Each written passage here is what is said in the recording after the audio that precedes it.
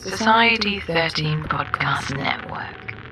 Redefining podcasts. Do you like to listen? Hello from England. This is Bob, and I'm an executive producer of the History Goes Bump podcast. This episode and the whole show are entirely listener supported, and without your support, the creators wouldn't be able to make this fantastic show.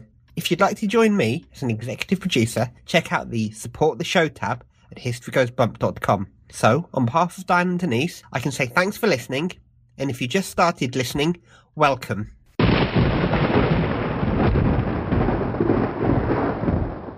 On a misty night, two lovely ladies came up with an idea to research and tell the world about history and the things that go bump in the night. This is History Goes Bump.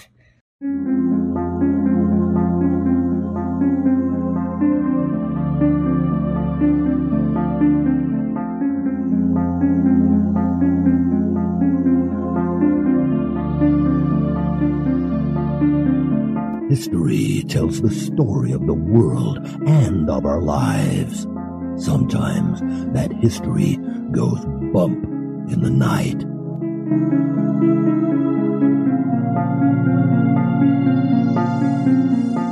Broadcasting from the center of oddity and the supernatural in Central Florida, it's the History Goes Bump podcast.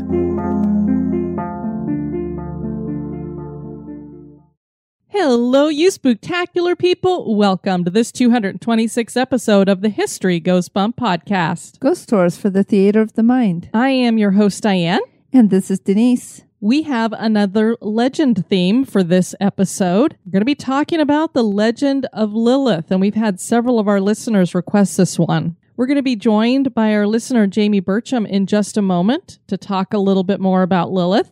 Before we do that, we want to welcome to the spooktacular crew John with no H. Hello, John with no H. Dion with two N's. Hey, Dion with two N's. Bradley. Hi, Bradley. Mary. Hey, Mary. Amber. Hi, Amber. Dawn, as in the girl. D-A-W-N. Hello, Dawn, as in the girl, or as in the rising of the sun. Paula. Hi, Paula. Denise. Hey, Denise. Good name. Neil with two L's. Hey, Neil with two L's. Mindy. Hi, Mindy. Amanda. Hi, Amanda. Darren. Hey, Darren. And Alex. Hi, Alex. And now, this moment in oddity.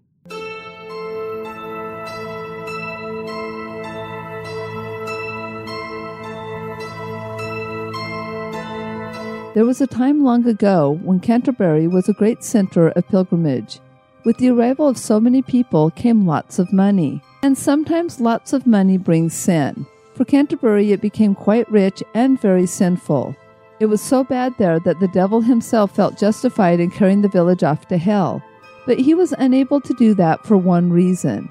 Prayers were being offered up at the shrine of Thomas of Becket. One night the priests were derelict in the duties and forgot to pray. The devil took his chance and swooped up a great number of homes and dropped them into the sea on the north coast of Kent. He grabbed a second armful and dumped them in the same place. Now the cathedral had these bells, and in it one was called Great Harry. St. Thomas himself ran to the sacristan and told him in a vision to ring that bell.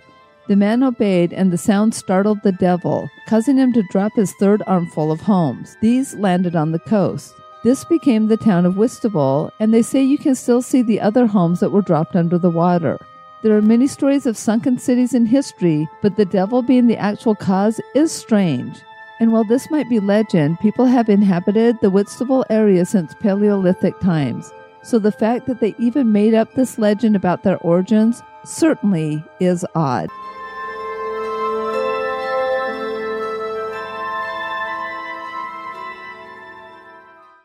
Scared yet? Boo! And now, this month in history.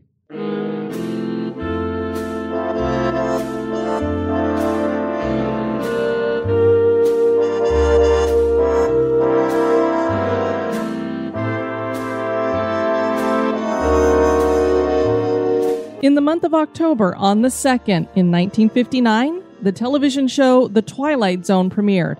The show was an anthology series featuring a different story each week with a host of famous actors starring as various characters. The series was created by Rod Serling, who was a screenwriter, playwright, and producer, and has become most well known for his narration of The Twilight Zone. Serling had developed a pilot for what would become The Twilight Zone and submitted it to CBS. It was called The Time Element and featured a man who had vivid nightmares of the Pearl Harbor attack. A twist at the end reveals that the man had died at Pearl Harbor, and a psychiatrist that he was talking to is actually having the dreams about him.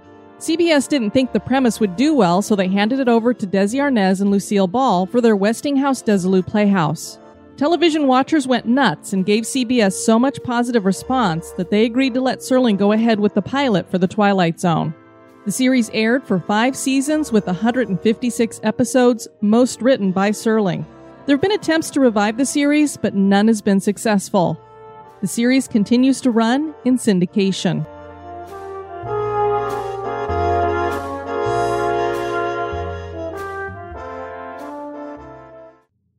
Lilith is an enigma. Did she ever actually exist? And if she was just a mythological character, which description of her is accurate? Was she just the shunned first wife of Adam? Was she a demon hell-bent on killing babies? Was she a demon in the form of a succubus? Was she a vampire? Or is she simply a model of feminist power worthy of worship in goddess religious practices? On this episode, we are joined by listener Jamie Burcham to explore the different theories on Lilith and to get to the heart of the legend of Lilith. Well, we are joined by our listener, Jamie Burcham, and she is somebody who knows a little something about Lilith, and she's here to share her knowledge with us. How are you, Jamie? I'm good. Thank you guys for having me on. One of the things we like to ask people is, you're listening to a show about the paranormal, so what got you interested in the paranormal to begin with? Oh, I love the way that history can kind of influence some of the legends that you guys talk about and some of the paranormal activities that can happen. So I actually was searching for sort of historical podcasts when I came across yours. And so I think it's history really that I identify the most with, these fantastic stories, and just a hint of something spooky in there is really something that I've always been interested in. Cool. So have you had any experiences yourself? I've had a couple that, I kind of look back and I'm like, ooh, okay, I don't really know what was happening there. My go-to perspective is usually a little bit skeptical of things. If I can find some sort of explanation that kind of explains something that's happened, then I usually go with that versus immediately thinking it might be a ghost. There's definitely been 2 instances where I've had just kind of spooky experience that I can't quite explain away. Let's see. I think it was about 5 or 6 years ago now. I was living with a boyfriend at the time, and we were kind of in bed. We were sleeping. It was the middle of the night, and I feel something kind of poking me in the middle of my back. And, I think it's him. Maybe, I don't know, maybe he's woken up and needs to tell me something, or, that's kind of what I think it is. So I roll over to kind of fling my arm because I'm a little bit of an angry sleeper. And it hits nothing. And so I was like, what? And so I turned around and my back was to the edge of the bed and there was nothing there. And my significant other at the time was snoring. And so I know he was out cold. And so I was like, well, that's a little weird. And then I went down to the kitchen to get a glass of water. And lo and behold, the gas had sprung a leak in the stove. And so I was able to kind of shut that off and avoid a rather catastrophic sort of explosion. And so I kind of in the back of my mind think, well, maybe something was kind of poking me awake there, looking out for me. Interesting. It makes you wonder if it was a guardian angel or somebody that is a member of your family that has passed on that decided to come and pay a visit and say, Jamie, you better wake up and go check the stove. That's a very cool story. It was one of those things that gas has always been something that kind of is a little bit scary for me.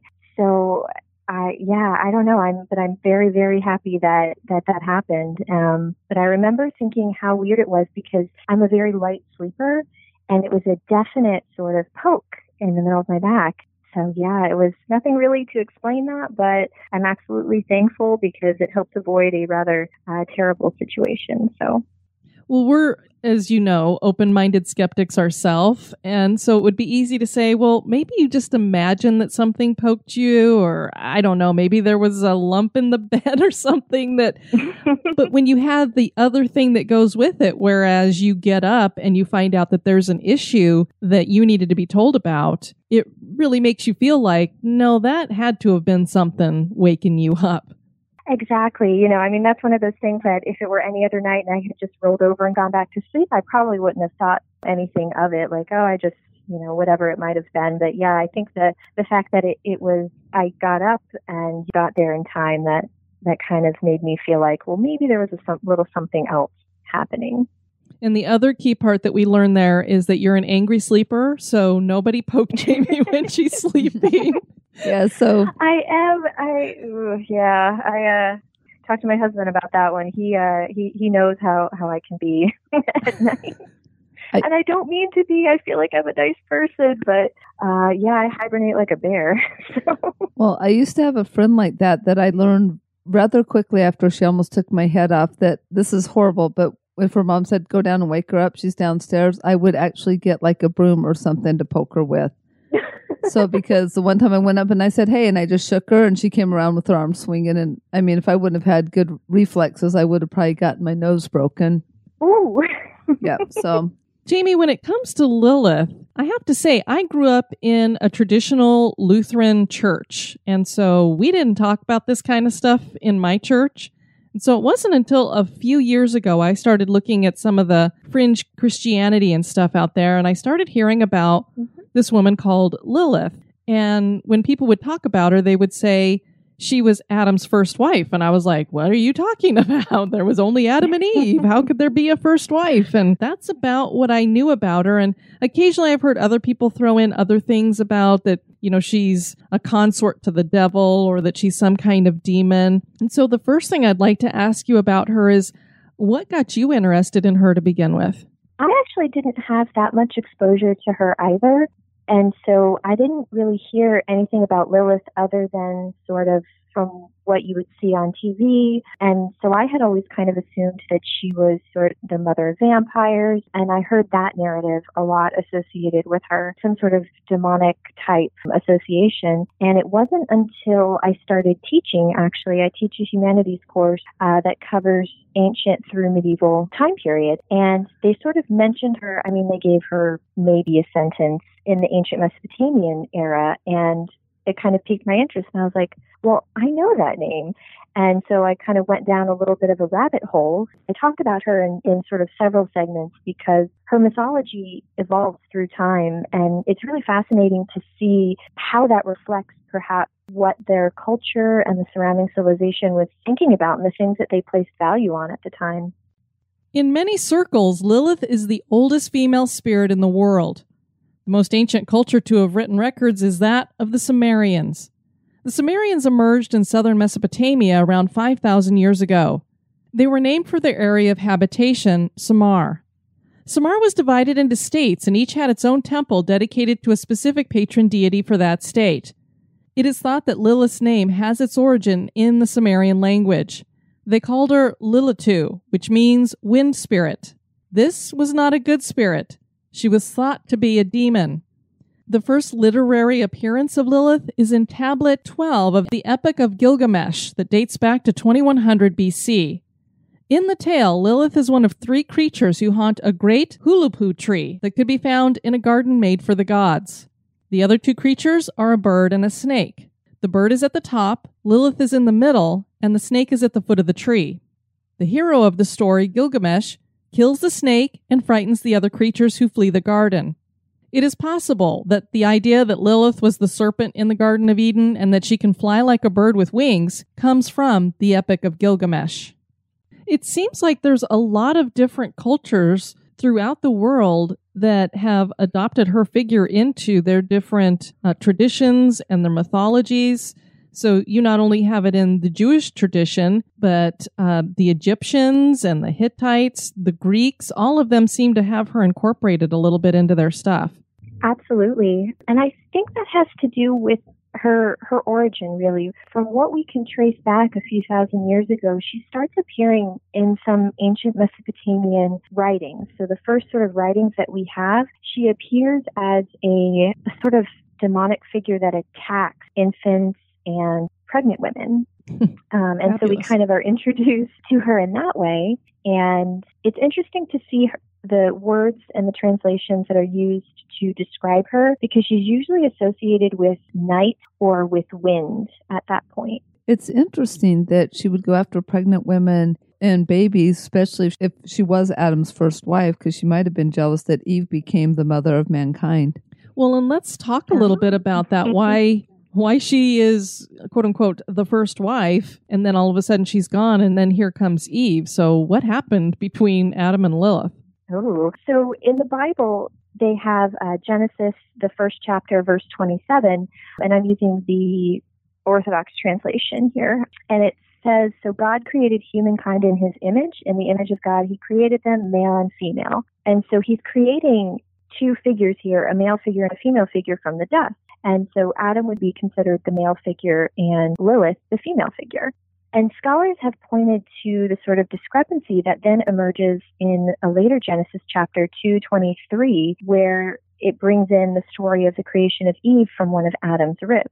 And so the Hebrews came up with this kind of myth to explain that discrepancy in the canon. Basically, she came in and was Adam's first wife, and she wanted equality, whereas Adam wanted more of a submissive wife.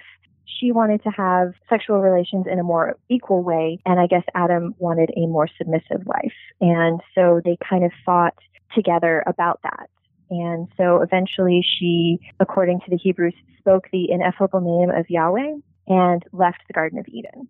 So she was kind of seen as this very independent figure and a very powerful woman. And so when she left the Garden of Eden, the insinuation is that she gained the ability to fly and that she is immortal. When God sent angels after her to kind of bring her back to the Garden of Eden, she wouldn't go. She refused to, and so apparently God cursed her so that her offspring would die tragically, which then brings in sort of the reasoning behind why Lilith attacks pregnant women and infants. Robert Graves and Raphael Patai wrote in the book The Hebrew Myths, Adam complained to God, I have been deserted by my helpmate. God at once sent the angels Sanoi, Sansanoi, and Samangaloth to fetch Lilith back. They found her beside the Red Sea, a region abounding in lascivious demons, to whom she bore Lilium at the rate of more than 100 per day. Return to Adam without delay, the angel said, or we will drown you. Lilith asked, how can I return to Adam and live like an honest housewife after my stay beside the Red Sea? It will be death to refuse, they answered. How can I die, Lilith asked again, when God has ordered me to take charge of all newborn children, boys up to the 8th day of life, that of circumcision, girls up to the 20th day. Nonetheless, if I ever see your 3 names or likenesses displayed in an amulet above a newborn child, I promise to spare it. To this they agreed, but God punished Lilith by making 100 of her demon children perish daily. So basically, the angels decided to not return Lilith to Adam because she would kill his offspring. Are you also tired of one-size-fits-all weight loss plans? Meet Noom, the personalized solution that meets you where you are. Noom is able to understand your unique needs, from dietary restrictions to medical concerns. Unlike restrictive programs, Noom embraces your lifestyle and choices. Discover a sustainable approach to weight loss, tailored just for you. Honestly, Noom felt like it was made for me. It's not just about what I eat, it's about understanding why. With Noom, I've learned so much about myself and built healthier habits that stick. It's all about progress, not perfection. Say goodbye to restrictive diets and experience the Noom app for yourself with personalized lessons and expert coaching. Noom's psychology and biology-based approach has helped over 5.2 million people achieve their goals. Stay focused on what's important to you with Noom's psychology and biology-based approach. Sign up for your trial today at Noom.com. That's Noom.com. And check out Noom's first ever cookbook, The Noom Kitchen, for 100 healthy and delicious recipes to promote better living. Available to buy now wherever books are sold. How did we go from having a male and female, both made from the same thing, which to me equals you are the same, which means equal, to now all of a sudden we have Eve coming from Adam's rib, and that we had those two in the very beginning, and then all of a sudden Adam is so alone that God wanted to make a companion for him. And when he makes the second companion, it's somebody that he makes from a part of Adam, which would indicate, I want to make it like you are submissive to him because you came from him, rather than that God just created her from the same kind of thing as Adam. And so you can see why when you have more of a patriarchal type of religious system coming in, and why it would bump up against more of pagan or Wicca or goddess type worship that would say, well, women should be equal to the man because look here, it makes you wonder if that's why all of a sudden Lilith has become a demon. Now, maybe she did, because she was angry about all that, decide that, hey, I'm going to become a bad girl. Yeah, absolutely. And I think it's kind of interesting the way that, the things that were a threat to a patriarchal society, the independence, the partnership, the intelligence, the power, things that she's kind of revered for today, and what really interests people in her today was such a threat back then, that it does make me think that perhaps they did tie in some of this scary, more demon association with Lilith. She's sometimes known in some texts as the mother of monsters. And so it's interesting to see how some of these texts, they're not considered part of the biblical canon, like the official Bible, but yet they're almost as old as it. As Jamie just mentioned there is an apocryphal book. It's called the Testament of Solomon. It's not considered canon, but there is a reference to Lilith within it. And it continues the idea that Lilith is some kind of demonic force. The book was written between 200 and 600 AD. Lilith is portrayed as a demon who strangles children during childbirth. Solomon gets a hold of her and strips her of her power by binding her hair. He then hangs her before all the people. Supposedly, Lilith mated with other fallen angels and kind of gave birth to her own sort of children from those encounters. And so we do see some of her children intermixing in different ways. Usually they're endowed with some sort of power or knowledge. Interesting. You mentioned that Lilith is in some mythology or legends out there considered to be a vampire. When did that start happening? Well, that was more around the time with association with the Greek mythology. She still kept the same kind of role that she had in the ancient Mesopotamian literature, stealing infant wives. The Greeks specifically put the spin on it that she would drain these infants of blood, and that's how she would kill them. And so you kind of get this succubus imagery coming from there. And so that, I think, is where some of the association with the idea of the vampire comes into play. Is there something out there that talks about ways to ward Lilith off? Like if you feel like she would be coming at you, when we talk about vampires, there's different things that you can do that would ward them off. Is there something that people can do if they don't want Lilith to come near them? Or especially a mom may not want Lilith to come near her newborn baby for just that reason. Yes, actually in the Dead Sea Scrolls, so the collection of ancient writings that were found among, I think, 11 or 12 different caves, they date anywhere from about 408 BCE to 318 CE, so quite a long span of time that we find some of these scrolls. They actually mention Lilith by name in one of the fragments that talks about how to avoid curses from fallen angels, from demons, and they mention Lilith specifically. And they have these sort of, I don't want to say chants, but they are sort of things that can be written down, things that mothers can pray over their infants for protection. I guess part of the power that those verses hold are that they name Lilith by name, and that supposedly had some sort of power over her to kind of keep her away from the children as they slept. Yes, so in the Dead Sea Scrolls found at Qumran, the Qumran sect was fascinated by demonology, and thus Lilith appears in the Song for Sage, which was thought to be a hymn used during exorcisms. Here is that passage. And I, the sage, sound the majesty of his beauty to terrify and confound all the spirits of destroying angels, and the bastard spirits, the demons, Lilith, and those that strike suddenly, to lead astray the spirit of understanding, and to make desolate their heart. Numerous examples of talismans and amulets exist that were intended to protect babies from Lilith. Frequently, amulets were placed in the four corners and throughout the bed chamber. If a child laughed while sleeping, it was taken as a sign that Lilith was present. Tapping the child on the nose, it was believed, made her go away. Can you imagine that? You tap your child on the nose, and we all know the nose does not like to be tapped on or pushed hard or anything like that. So can you imagine? Oh, my child's laughing. Lilith must be around. Tap that baby on the nose. And like tapping a baby on the nose could exorcise a demon, if that's what you thought it was. That's kind of silly. It was well into the Middle Ages that Jews still manufactured amulets to keep away the Lilium. Supposedly, they were lusty she-demons who copulated with men in all their dreams, causing nocturnal emissions. Incantation bowls featured Aramaic spells inscribed on them to provide protection from Lilith.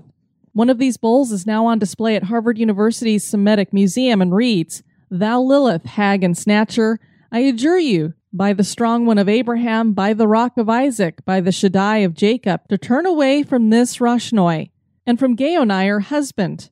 Your divorce and written letter of separation, sent through holy angels, Amen, Amen, Shelah, Alleluia." The inscription is meant to offer a woman named Reshnoi protection from Lilith. The Greeks adopted the belief of the Lilium, calling them Lemai, or daughters of Hecate. Likewise, the Christians adopted the belief, calling them harlots of hell or succubi, the counterpart of the incubi. At one time, monks protected themselves from these Lilith-like creatures, Denise, get this, by sleeping with their hands over their genitals and clutching a crucifix. Alrighty then. That's, never mind. No comment. You've got your Jewish folklore, and then you have Kabbalah, and they're both from a Jewish base, obviously. But is there like a difference between how the Jews kind of look at Lilith as opposed to how somebody who practices Kabbalah would be looking at Lilith? It's interesting that you bring that up because in the Zohar, one of the Jewish texts associated with Kabbalah, it has Lilith in a much sort of different light. So she's still considered Adam's first wife. It goes into a little bit of her life that she lived with Adam, but as she's expelled, she takes on slightly different attributes than perhaps what some of the other Hebrew texts will depict her. And so she's seen as kind of this night-dwelling creature. She's seen as much more of a temptress of men, and she's known for sort of bringing disease. And so one of the things that is associated with her is it goes on and on about her long hair, and that was something that she used as a way to entrap men. And I found it really interesting that they talk so much about her hair becoming something, it's almost like it had special power, which I thought was a little bit weird and interesting. But yeah, we actually see that a little bit again. If you look in the literature from Johann Wolfgang von Goethe, the Faust, you see kind of this idea of her hair coming up again, which I always found was interesting. Mephistopheles actually says, I quote, "Adam's wife, his first, beware of her. Her beauty's one boast is her dangerous hair. When Lilith winds it tight around young men, she doesn't soon let go of them again." How interesting. I thought that was a really weird and interesting thing, too, is this idea of hair. I mean, it's almost like a Rapunzel-type power, if you will. Mm-hmm. One of the things that they used to do in the early church, too, is tell women that they needed to cover their head a lot. I wonder if there's a connection there with covering up the hair. You know, there might be, because covering hair was always seen as something that sort of was chaste, and that, that was something that was, to have your hair uncovered was to be considered, a loose woman. So maybe there is an association there with how they viewed Lilith in her sexuality and her hair. So yeah, I hadn't thought about that, but it does make sense. Well, the interesting thing you have here is you've got, on one side, she's this child murdering, vampiric, succubus, demonic thing. And then on the other side, she's this fertile mother who is just a powerful woman who was standing up for herself. It's very interesting to see the two different sides that you have going on here. And you can kind of see how through history those would be pushed forward. As she began, she was kind of this spooky figure that preyed on children and pregnant women, and she was kind of used to explain some of that infant mortality. And so there were some very negative associations there. But then on the flip side, we have her as this independent woman. And so I think in a way, through history, she's always kind of occupied that sort of negative space, that boogeyman figure that people feared because she was a threat to the patriarchal society. Whether she existed or not, I mean, I think there's a lot of in mythology that she's become part of this reality. But even in the Hebrew sort of legends that they tell about her, she only goes after infants and pregnant women after God has punished her by killing her children. So it's kind of almost in a way sort of retaliation for things that have happened. Lilith started making appearances later in art. For example, Michelangelo portrayed her as a half-woman, half-serpent being. He placed her at the Tree of Knowledge. Dante Gabriel Rossetti portrayed her as the most beautiful female being in the world. The White Witch in the Chronicles of Narnia was inspired by the legend of Lilith. The White Witch is the daughter of Lilith, and thus she is focused on killing the sons of Adam and the daughters of Eve. That's interesting. Yeah, I guess I didn't recall that being in the story, that Lilith was her mother. I don't recall that being in the story, but I do remember that was the whole White Witch's purpose, was to kill that. And so it's funny how it fits right into the legend of Lilith. In our modern era, Lilith has enjoyed a resurgence and has become a symbol of feminine power and is worshipped in some circles of pagan spirituality, particularly Wicca. Astrology interprets Lilith as signifying one's hidden nature, so most likely their dark side. It is said that she is in the unconscious, where psychic demons breed in the darkness of ignorance. When Lilith appears in the natal chart, it is to be used to bring to the conscious mind any self-defeating patterns of behavior. Well, Jamie, I want to thank you for being willing to come on and share what you know about Lilith, because like I said, we didn't know much about her. And so thank you for filling in a bunch of that stuff. Yeah, absolutely. Thank you. Oh, well, thank you guys for having me on. I loved to be able to share a little bit about her. All right. You have a happy Halloween. Oh, you too. All right. Have a great night. Yeah, thank you. You too. Bye-bye. Bye. Bye-bye. Did Lilith ever actually exist? Could she have formed as some kind of tulpa because of the stories and beliefs about her that have carried through for centuries? What are your thoughts about Lilith? Is she some kind of demonic vampire hell-bent on killing babies? Or is she a symbol of female power that scared patriarchal societies? Could she be both? That is for you to decide. Very interesting figure there indeed. Yes, she is. You could take your thoughts any way. She could be super scary or just like a misinterpreted symbol. And like I've said, when it comes to this fringe Christianity, one of the reasons why I started looking at a lot of the things that are over there is because you get these little questions that crop up like this. Like, was there really a Lilith? And was there a first wife for Adam? And why do you have two totally different sounding origins for mankind in Genesis? Just things that make you go, as they like to say. Yes, they do. We'd love to have you guys check out our website at historygoesbump.com. And Denise, if people want to send us some feedback, where can they do that? They can do that at historygoesbump@gmail.com. And we did get a message from Scott. You two are awesome. Love you both and your fantastic podcast. I found your podcast about a month ago and love it, how you run the format and all. Anyway, keep up the good work. It really makes the night shift go faster. And then we also heard from Sina through a message. I am a resident of Tooele, Utah. Thought you should know that Asylum 49 has Wimpy Wednesdays, where they don't touch the guest. My daughter was on the staff for 2 years. We were both born in that hospital. And so Diane responded back and asked about any experiences her daughter might have had. And she said, I don't know about hers. I do know about mine. My kids were born in 1996 and 1997. Both times I was in the maternity ward, there was this nurse who called herself Maria. The first time I saw her, she offered me a blanket, got it for me, and then left the room. I asked about her later, and the attending nurse gave me this not again look as she explained that lots of people asked for her, and she hasn't been there since the early 80s. The second encounter, my son was not breathing properly, and they had to life flight him to the university NICU. She sat next to me and held my hand while my husband was talking with the medical staff. And Sina shared with us that on the website for Asylum 49, there is a photograph of this ghost, Maria. A local joke you didn't include about that area of town, it is called the Dead Center because the cemetery, retirement home, and hospital are all lumped together. That's horrible. I love it, the Dead Center. when we read that part, I was like, oh, step into the dead center of the room. Our favorite attraction. Exactly. Well, we did hear from her daughter, and her name is Tashiana. She said, when I worked there, I was placed in the former X-ray lab, and there's the ghost of one of the former X-ray techs in there. His name is Dr. Hansen. He's overall a pretty friendly spirit. He tried to keep the mean ones away from everyone. I actually managed to get a picture of him once. There's also the basement of the building. The entrance reeks of unwelcome. One day I noticed the light was on, so out of curiosity, I decided to go down and check it out. Don't ever go down the stairs to check it out. No, especially if it's kind of creepy. As I got closer to the door, I got the sense that I wasn't wanted there. I turned and ran up the stairs. The 2 people with me at the time said they heard a howling noise when I got down there.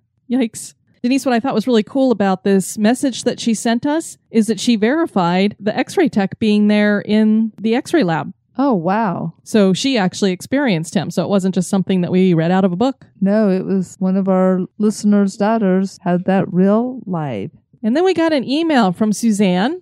Got something hilarious for you. In group therapy, we had to describe our favorite place. Someplace calm to think about when we face a difficult time. So I picked the cemetery in Lincoln, Nebraska, where my ancestors are buried. I told the group how beautiful it is. The beautiful trees, brick path, the stables, beautiful sculptures, the sound of the flags waving, smell of flowers and cut grass, how it inspires me to write and do genealogy, and so forth.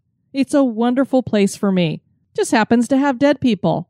Apparently, the notes in my file said my safe place is a cemetery without much description. Because when I met with the hospital psychiatrist, and you know where I'm going with this, the first thing he asked me was, "Are you a morbid person?" I laughed out loud. Then I told him I do genealogy and described the cemetery more. He laughed too. So the moral of the story is we enjoy what we enjoy, and your podcast and walking through cemeteries can help reduce the symptoms of depression. Well, thanks for sharing that, Suzanne. You can imagine she goes in and they're having group therapy, and she's like, I like to hang out with dead people. Mm-hmm. Hey, that seems normal to me. I don't blame her. There's a lot of people on this planet I don't like, so I think I would rather hang out with dead people sometimes. We got some reviews over at Apple Podcasts. The first one is from Anton Lestat Lewis, and that has a couple of names that make me think of Anne Rice, Interview with the Vampire. Great show, 5 stars. I like the concept, history and ghosts. Hosts are great. They really research their topics. Well, thank you for that. Alicia Perry, 5 stars. I am new to the world of podcasting, and HGB has been the first podcast I've ever listened to. I don't know if we should apologize or... Nah. I stumbled across the podcast when searching for history podcasts. When I saw it was a mix of history and the paranormal, 2 things I've always loved, I knew I had to check it out. As people have mentioned before, the production quality of the first few episodes was a little rough, but the content was still amazing and the quality improved after those first few episodes. I have enjoyed binging on episodes the last few months and hearing how the show has grown. Diane and Denise are 2 wonderful ladies, and their personalities and chemistry make listening to the show even more enjoyable. I also love how interactive they are with their listeners. Feels like everyone is part of a family. Although I have a feeling I would still be a little starstruck if I got to meet them. Ha ha. That being said, I live in Northern Illinois and hope to catch you guys at the Alton Conference next year. Keep up the good work. Well, we'd love to have you join us, Alicia. We have a great time there. And this one is from Ferry Lint. See what he did there? Ferry Lint instead of Larry Flint. Oh, I got it. Okay. Always fantastic, 5 stars. So much fun. Love it. Well, thank you, Ferry. We appreciate that. And finally, Geeky Lori. Spooky, entertaining, and educational, 5 stars. I love this podcast. The places and stories that Diane and Denise talk about are great, and the banter between the ladies is awesome. Every episode adds to my repertoire of useless knowledge. I've been binge listening at work for a few weeks, and I'm all caught up. I'm excited to hear what's next. Yes, we are definitely fountains of useless knowledge. I love to share that with people all the time. Yeah, and I'm glad that we are inspiring others to expand that library in their mind. Exactly. We want to thank you guys for tuning into this episode. I've been your host, Diane. And this has been Denise. You take care now. Bye-bye. This episode has been brought to you by our executive producers. We'd like to welcome new executive producers, Amber Vanderwolf, Anna Frias, Laura and Craig from Spectral Asylum Podcast, and Cassia Boaz. Thanks. Fan of the show? Subscribe to the show on iTunes, Stitcher, or your favorite podcast catcher. We would greatly appreciate your review at iTunes as well to help the show grow. Thank you.